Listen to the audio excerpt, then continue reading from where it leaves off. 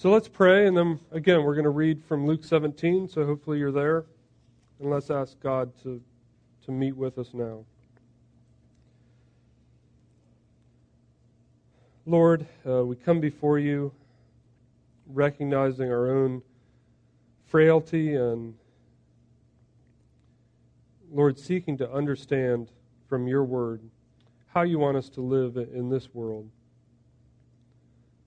Lord, we look at your Son and his perfection in following and following through on the ministry that you gave him, being obedient even to the point of the cross. And Lord, we seek that same obedience in our own lives. And I pray as we look at your word,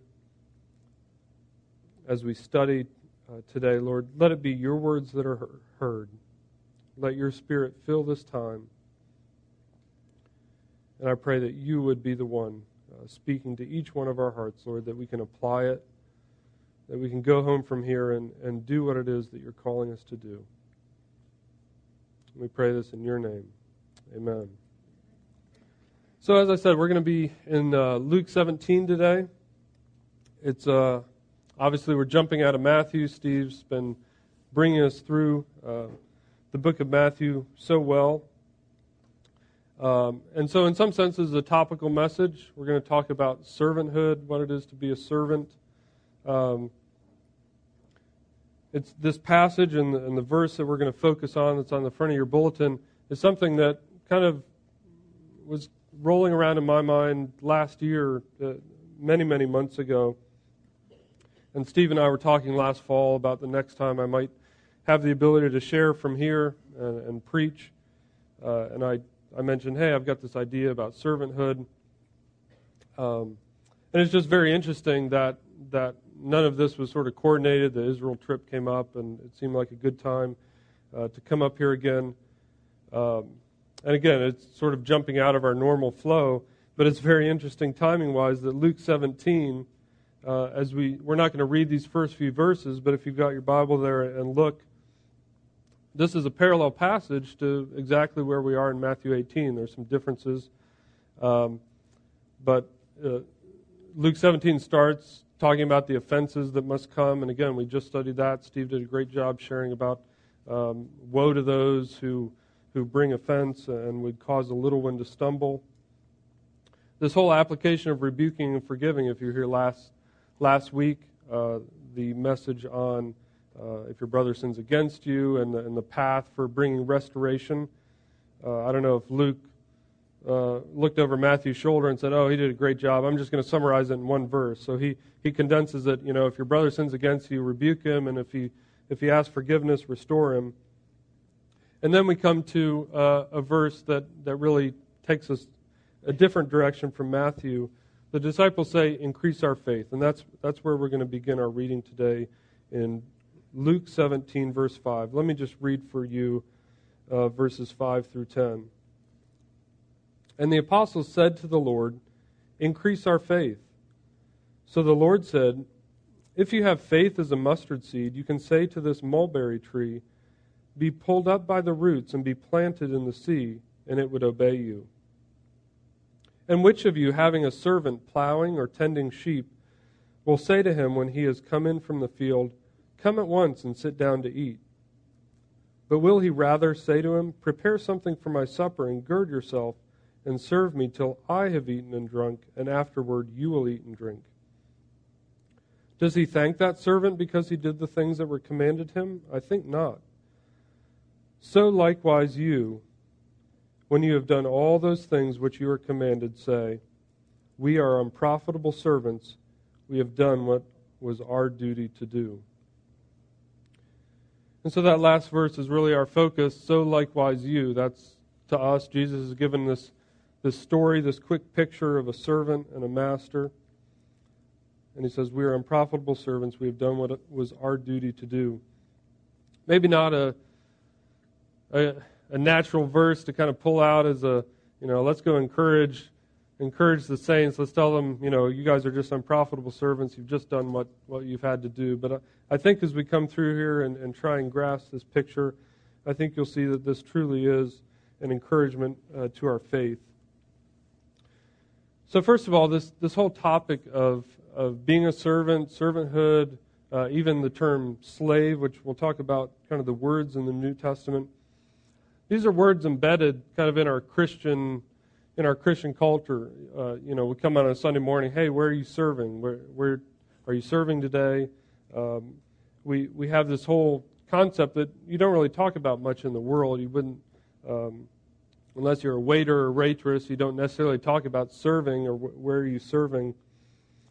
Secondly, so we use the word a lot, but there's also, in some sense, especially in our culture, a bad connotation, a bad word associated with slavery. We've got an ugly history in our country, necessarily, with the whole concept of slavery being tainted by racial hatred, by bigotry.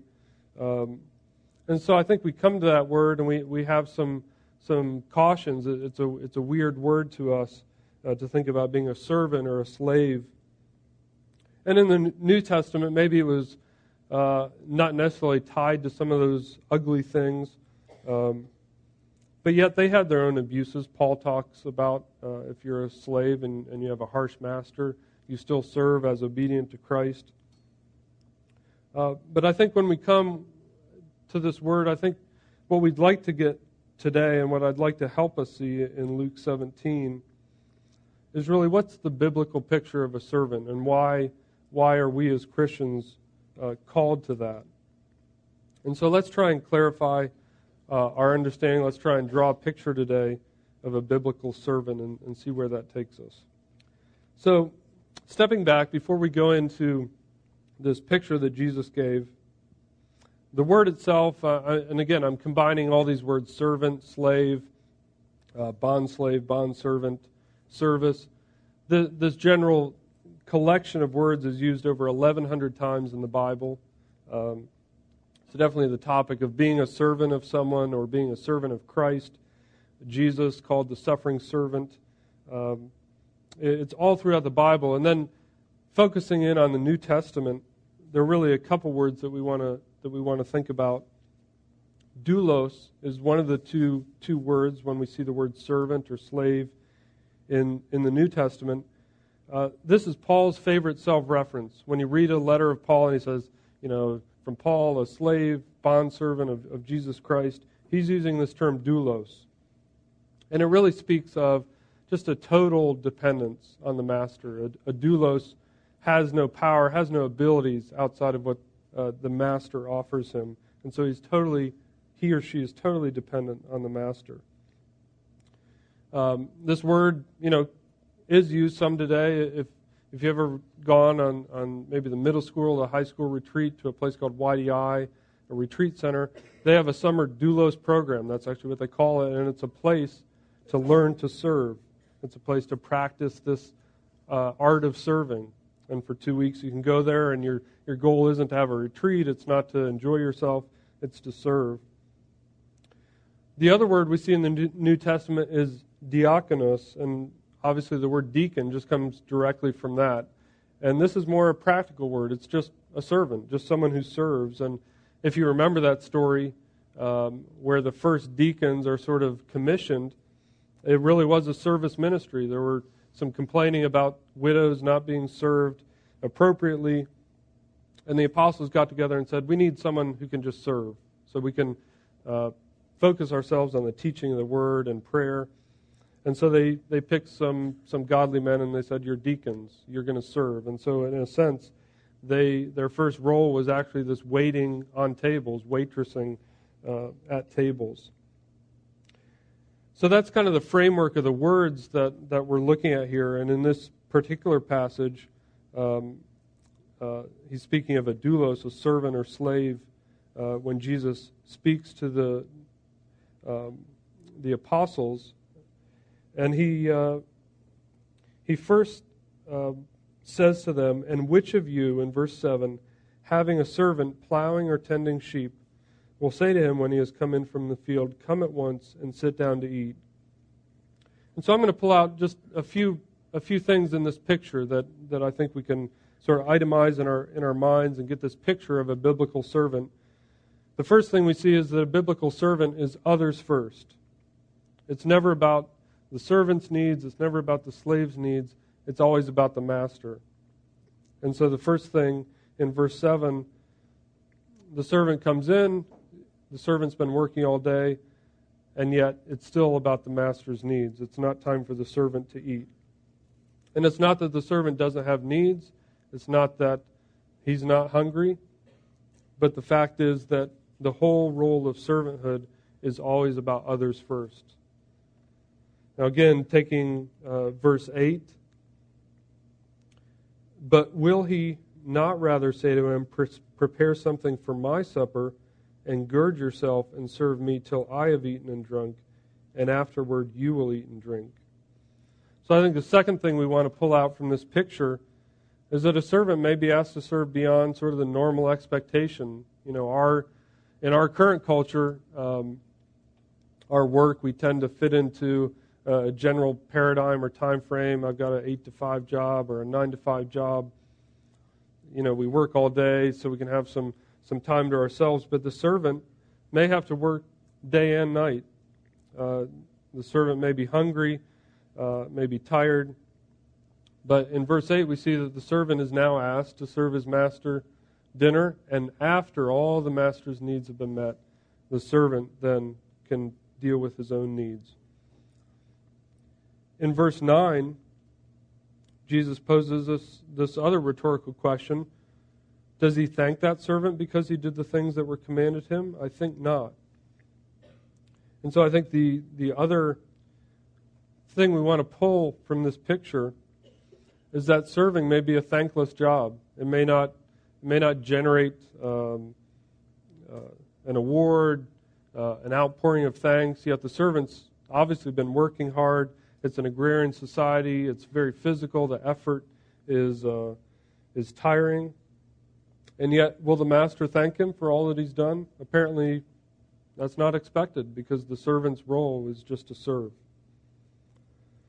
And so we come to verse 10 after getting this picture, and we get this message from Jesus to the apostles. So likewise you, just as I just expressed in this picture, so likewise you. Our Christian servanthood, really, Jesus asks it to fit this picture that we've just seen. And so a quick summary, others first. The picture that we're given is one of always thinking about the other. And we're going to look at another few verses that where Jesus has his focus there as well. But think about the ugliness that we've seen in the history of the church from selfishness, self-focus, thinking about our needs, the lack of others first impact that's been had on the church. Serving even when it's a thankless job. How much doesn't happen because people know it won't be noticed? How much in the church is done for the notice or the desire to be noticed of others? And then finally, this third part of the picture, serve even when we're tired of serving, even when we've already been serving. And I think, for me, one of the biggest applications is really along those lines. I think we, again, from my perspective as being a husband, obviously a wife may have another perspective, but again, in our cultural world, there's this concept, I go off and I work all day, and now I come home. And the easy thing is, well, now it's my time, me time. It's time to relax. And even our culture, I think, has given us pictures of that, in the media and movies. The dad comes home, plops down, maybe in front of the game, bring me a cold one. Or if you go back to the 50s and 60s, the picture of, the proper little family, the dad comes home, sits down in the big easy chair with the evening news and the pipe. And I think Jesus' call to us as believers, even within our homes, is this idea that I'm always serving. I'm coming home and it's still time to serve. I've given my time at work, but now it's time to give time to my family. And so, again, I think the picture that we've gotten, it's simple. It's not a lot of detail, but it's this simple concept that others come first. I serve even when thanks or awards don't come, and I serve even when I've already been serving. So I wanted to pull out a few examples that may help us see that picture more clearly. One example that comes to mind lately for me, just because I recently read this book. Many of you have heard of Dietrich Bonhoeffer, a great theologian and pastor in Germany during World War II. He was a brilliant theologian, a very godly man. He was part of what was called the Confessing Church, this part of the church that wouldn't buckle under to Nazi power or Nazi control of the church. And of course, as time went on, that caused them to have to move away from the structure of the normal church. And he had been a professor at a university in Berlin and was at one point was finally told, you can no longer teach here. And so he found a family living way away from the city that had property and some buildings. And he said to some seminarians, some young guys who were wanting to be taught, let's go away to a place called Finkenwald, and I'll have a little seminary. We'll meet in a house, and I'll teach you, and we'll continue preparing you for ministry to be pastors at this critical time in German history.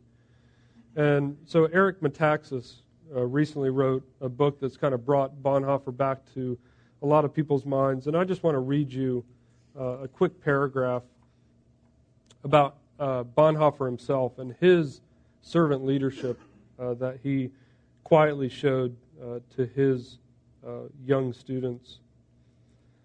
The authority of a servant leader, as opposed to the authoritarianism of a misleader, came from God and was a leadership of serving those below oneself. That was Christ's example to the disciples, and Bonhoeffer strove to lead that way too. Bethke, who was a student, remembered that early on. They had been at Zingst a few days. Bonhoeffer asked for help in the kitchen. There were no immediate volunteers, so Bonhoeffer locked the door and began to wash the dishes. When others tried to come in and help, he wouldn't unlock the door. He never mentioned a word about it, but the point was made. He wanted to transmit the same culture of selflessness here that had been practiced in his home as a child. So again, quietly serving whatever task, whatever needed to be done. I'm pretty sure he probably never had problems getting help again. In that culture, a more strict and rigorous culture, I think there was much embarrassment that the teacher had done what the student should have done. It even reminds me maybe of how Peter might have felt, Lord, you're not going to wash my feet, he says to Jesus. But Jesus says, no, I will show you that servant leadership that I want you to lead. I think closer to home, I know there are many in here who serve and serve diligently and practice this model. But one thing that's impacted me here is our own pastor. He's not here today, so I think he won't lose his reward if I share things I see in his life. But it's always struck me as I've gotten to know him more and spend time with him more outside of a Sunday morning context, just how quietly and quickly he goes about serving people. If you eat with him, all of a sudden he's up and he's clearing people's dishes, or he's asking who needs another drink. And again, it's not to draw attention. It's not to make himself seem like a super servant. But I think that quiet impact of a life that's been transformed to be a servant like Christ just does those things. It becomes a natural part of who they are. And again, I think they embody this final phrase in verse 10, we have only done our duty. It's not about gaining applause. It's not about getting something out of people. Servants serve because of their nature. They're just meant to serve. And so I think, a couple final things in this picture to complete it. Service isn't extra credit, we see from this picture. It's not sort of, a bonus question that you get in your Christian walk. It's not for the saints, for the super spiritual achievers. And also, I think we see from this picture, it's not an optional. It's not sort of an add-on to our faith. Remember that in verse 5, the apostle said, "Increase our faith," and Jesus tells them a story about service after he gives the same context of faith. A small faith can do mighty things. He then says, "And be a servant and serve." So I think, to summarize our picture, to be a Christian is to be called into service, to become a servant of Christ. There's no other sort of optional path in being a Christian. And so, again, I think when we even think of the word Christian, that we are followers of Christ. What did Jesus say? "I only do what my Father does. What I see my Father do, that I do." And so our key example is Christ himself. And I'd like just to read a few verses from Matthew 20. You don't need to turn there. Just listen to these verses. Again, Steve's been talking about how the apostles just kind of have this constant issue of, who's the greatest, these arguments within their little group. And in Matthew 20, Jesus is dealing with that again. And he's pointing them to the Gentiles. He says, that the rulers of the Gentiles lord it over them. Those who are great in that world, they exercise authority over them. He says, "Yet it shall not be so among you. But whoever desires to become great among you, let him be your servant. And whoever desires to be first among you, let him be your slave." And here's, I think, the key clincher. "Just as the Son of Man did not come to be served, but to serve, and to give his life a ransom for many." And so there's our picture, Jesus himself as being that servant, not coming to be served, but to serve. And so I think we've gotten this picture. Again, it's a simple picture, not complex, not a lot to it. Basically, an other-centered view, serving. And of course the question comes, well, then where do I serve? What are you asking me to show up here early to set up? What do you mean by service, by being the servant? And of course, I'd love to stop here and just say, this isn't a servant that Steve pulled me. This isn't a sermon that Steve pulled me aside and said, "Hey, while I'm gone, try and rally up the troops. We need some more helpers here. We need teachers over here." This isn't a sermon about this room or this time on Sunday. This picture of a servant is someone who's always serving. It's a lifestyle. You've become just as a Son of Man, not someone looking to be served, but to serve. And so let's think of the picture of just the general body of Christ. It's not even just Calvary Chapel, Fluvanna. It's not just this Sunday morning time. That other picture that we're given in the New Testament, that we're like an actual body itself, that each one of us is a part in that body. And you think of the body itself, I looked up briefly. I'm sure the medical people in here can correct me if I have anything wrong, but we've got 600 plus muscles. We have over 200 bones. We've got all these organs, 70 or 80, depending on how you count them. And so there's all these unique parts. You can't take a bone from here and it doesn't fit over here. And so each one of us have a unique role to play in the body of Christ. Again, I'm speaking larger than just our time here or our fellowship. You are that unique part in your home that doesn't fit anywhere else. What God wants you to do in your home, what God wants you to do at your workplace is really a role that He's created for you to do. So, really my goal is not to tell you where to serve primarily. It's not to give you 10 reasons or 10 ways that you can be a servant. I think that's something between you and God, but I will say, I think something that's impacted me is that in the church itself, a lot of times we try and figure out, well, what's my primary gift? What's my primary role? Am I a musician? Am I a teacher? Do I enjoy being with children? Do I like to reach out to people? Do I like evangelism? And that's a great thing. It's great to find out, what God's wired me to do, what He has for me in this world to do. But I think there's a pitfall to be had there of thinking of Christian service as my primary role. And I think that's something I even struggle with. It was great to have Nick and the team lead the music today and allow me to focus on this. But it's easy for me to think, hey, that's my primary role. I lead the music team. When I'm done with that, I'm done. I've done my duty. I've done my service to God. And yes, there's some sacrifices there of some of my time, coming here, doing some unloading, doing some loading. But that's not the extent of what God's called me to be. When He says serve, it's not just to do some primary role that is part of my time. And I think what we want to garner in our own lives is that idea that God always has something for me to do. And it may be tied to what I'm good at. It may be tied to something I'm gifted with. But it doesn't have to be. He's always looking to use me in many, many ways.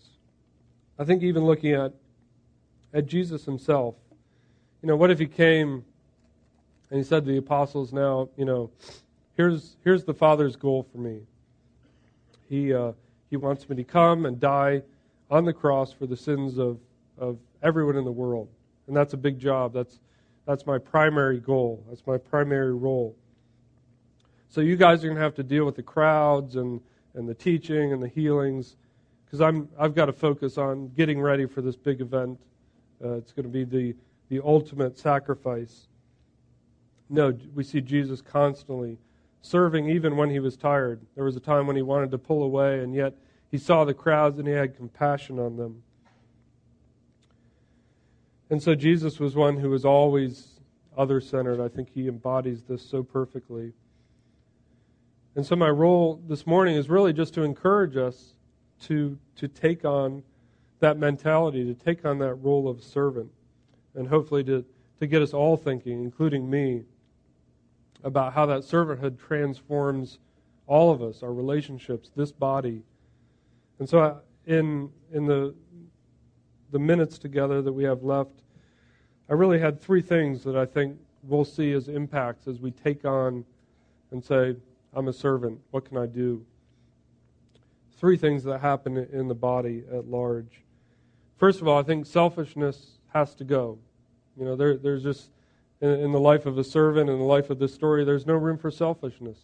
There's no room for the servant to come in from the field after a hard day's work and say, I'm tired, I'm going to take some time for me. And so really there's naturally a change of perspective that happens when selfishness has to go and all of a sudden our focus is on others. And I think, maybe a good picture of this, there's a stagnation that comes from self-focus, right? When it's all about us and me, people that get stuck in those patterns tend to become very sort of weary and worn down, and the grumbling that comes out of that can definitely just be self-consuming. And I had an experience, just a month ago, not necessarily with service, but I think it relates and applies and has some applicability. Many of you know that some of us have gotten into exercise and cycling and then running, and then we've gotten tricked into actually trying to do triathlons and all this other stuff that's harder than we should be doing. But the winter months are tough for exercise, right? It's cold outside. Well, it hasn't been that cold till this morning, but your body, you tend to slow down in the winter. The holidays come and you're busy. And there was a point a month ago, I just found myself, each day kind of getting up, doing my work, and going about my business. I was just kind of grumpy. I was just kind of not a fun guy to be around. The days are short. We don't get a lot of sun sometimes. And I just realized, I'm hardly exercising at all. I'm hardly getting out. I just feel kind of lethargic. And there was a day that I just said, I'm going to get out. It was one of those January days we've had where all of a sudden it's warm and sunshine. And I went out, I ran, which is not my usual choice would be to get on the bike, but I don't love to run that much. But I got out and I did it. And I realized as I came back in, I just felt more energetic. I felt better. I felt, oh, hey, where'd the grumpy guy go?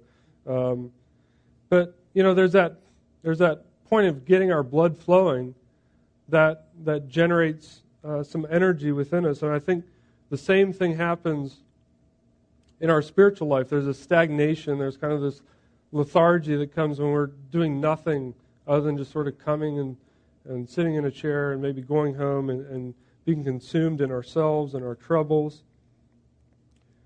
And I think when we take on this servanthood concept, it really changes our perspective. There's this phrase, it's hard to rock the boat when you're busy rowing it. And I think a lot of the pettiness that comes from self-focus, the egos, the grumbling, the complaining, all that has to flee when we become other-centered. I thought this verse from Galatians 6 was very useful. If anyone thinks himself to be something when he is nothing, he deceives himself. But let each one examine his own work, and then he will have rejoicing in himself alone and not in another. And again, the self-examination. Have I become lethargic in my Christian walk? Is the blood no longer flowing? Am I not getting out and doing something? And so I think this concept of getting up and getting going and having that outward focus makes selfishness have to flee. Secondly, service, I think, really drives health into the body itself. Again, not just speaking of our personal bodies, but this body gets healthier as we all take on that role of a servant. We've talked about each one having a part, the body being made up of all these parts, each one having their unique role. And that's ordained by Christ for the edification of the body. And again, that big word is just building up. And so as people take on their roles, as people do the things they've been called to do, this body actually gets healthier. It gets built up, just like working out builds up your own body. And so if we all actively participate, the body becomes stronger. And conversely, when we're missing body parts, there's a lack of function, there's lack of health. If you'll permit me one more exercise analogy, interestingly, just a few weeks ago, a family member forwarded me an article about some research that's been done. Of course, I use some sort of euphemisms. I exercised and it got my blood flowing and I felt more energetic. But there's researchers who spend their whole time trying to figure out, well, why is that? Why do we feel better? Why do people feel better who are active or more active? And so a research group at a university was looking at a process that I spent time trying to figure out how to pronounce this word, and I'm still not sure I have it right. Autophagy. So you can look it up on your own and see if I came even close. But it's the process by which your body, your cells actually keep themselves healthy. It's the process by which, in a sense, they become little trash men and take the cell's trash off to the side and either burn it as fuel or get rid of it. And so there's this research group that was looking at this process and with mice finally figured out that exercise speeds up the autophagy process and that's part of why we feel better with exercise. If that process is working and you exercise, you're cleaning out your body. You're bringing more health to your body than you had. And so I think, again, the application to our body is as we all exercise that gifting that God's given us, whatever it is, to serve, to be active, to be proactive in looking out, seeing the needs, doing something, then really we're going to see the whole body become healthy. And finally, I think maybe most importantly, as we take on the nature of a servant, as we become given to others, focusing on others, really we all become more like Christ, who took on the form of a servant. And rather than express some thoughts there and apply things, I thought just reading Philippians 2, 3 through 8, it's the perfect picture of Jesus as servant. Just listen to this as Paul writes. Do nothing out of selfish ambition or vain conceit. Rather, in humility, value others above yourselves, not looking to your own interests, but each of you to the interests of the others.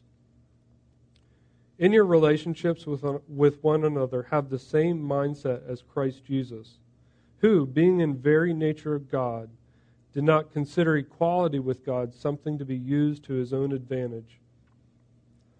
Rather, he made himself nothing by taking the very nature of a servant, being made in human likeness, and being found in appearance as a man, he humbled himself by becoming obedient to death, even death on a cross.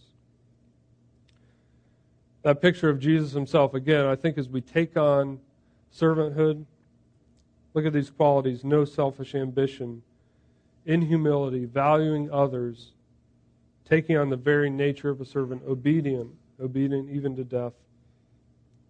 I think we see as we do those things, we become more like Christ, and that's really our goal in our Christian walk, is to be like him.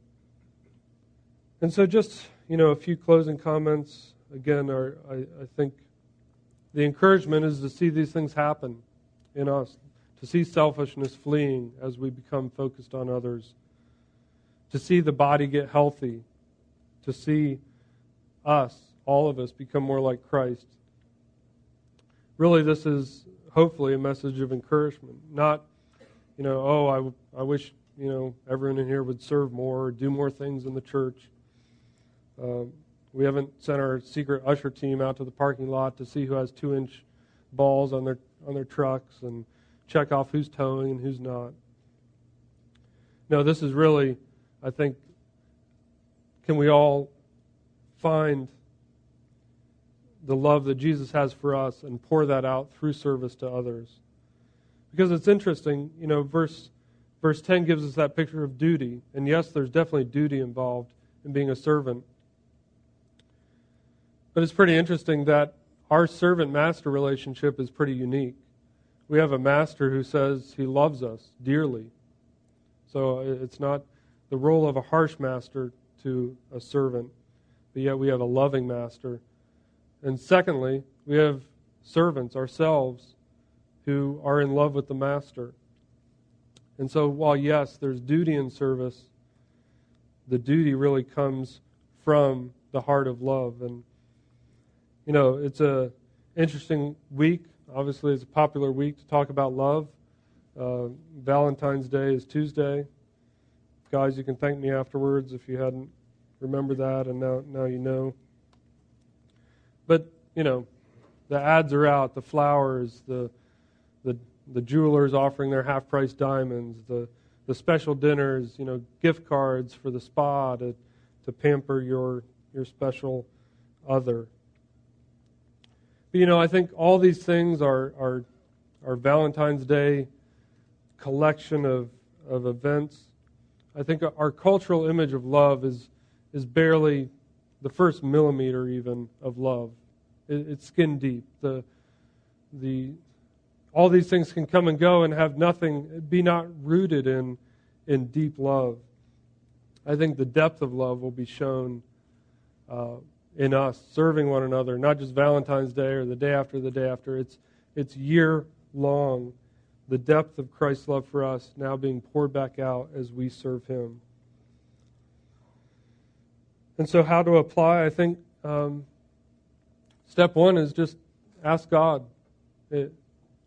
Take that introspection like that verse talked about. Look at your own work. Don't worry about others. Don't worry about what you see or don't see in others, how they're serving, how they aren't serving. We don't see everything. So ask God. Seek him. Seek what he has to say to you about your service. I know even in just preparing for this, there's so many things that come to my mind about my service, how I can improve serving my family, serving my children. But don't stop there. Don't stop with self-introspection or thinking about what you are or aren't doing. Step out and serve someone. Make it practical. Go home today and think about, what's something that's been on my mind. I've thought, I could do this for so-and-so, but, the weeks come and go and you never do it. Well, here's the week. You can go do that thing for someone that you've been thinking about serving or stepping out. Make it practical. Make it real in your life. And I think, what we'll see as a body, again, those impacts are amazing. If the world saw that depth of love, Jesus said, they'll know you by your love. I think the blessings come as we see that giving spirit, that serving spirit, as the old saying goes, more blessed to give than to receive. Really our goal is to get our blood flowing, get any stagnancy out of your system, and just go serve. And I think there's plenty for us to apply from that. And let's pray and seek Him. Lord, we've come before you today just with a simple few-verse picture of a servant. Not someone with a lot of rights or a lot of capabilities even to do amazing or big things, but just in that role of doing what is our duty to do. You ask us to be like that servant. And so, Lord, I pray just that you would impact us today, Lord, with that simple picture. That, Lord, we constantly, our flesh deals with selfishness, with self-focus. Lord, help us become other-centered today. Help us to serve when we don't receive a lot of response, when we don't receive a lot of thanks. And help us just to continue serving as you did, Lord, when you were tired, when you were weary. Lord, we know it's not something you're asking us to do in our own strength. You are the one who enables us, who gives us the power, who gives us everything we need. And Lord, we thank you and we praise you for all that you'll do in our body as we seek to just follow you in simple service. And we pray this in your name. Amen. You guys have a song? Yeah, why don't we have Nick and the team come up and let's sing a song together, and then we'll be dismissed. We're a few minutes early, so can't complain. Got plenty of time. There's nothing to do outside. It's too cold. So why don't you stand and we'll sing a song and be dismissed.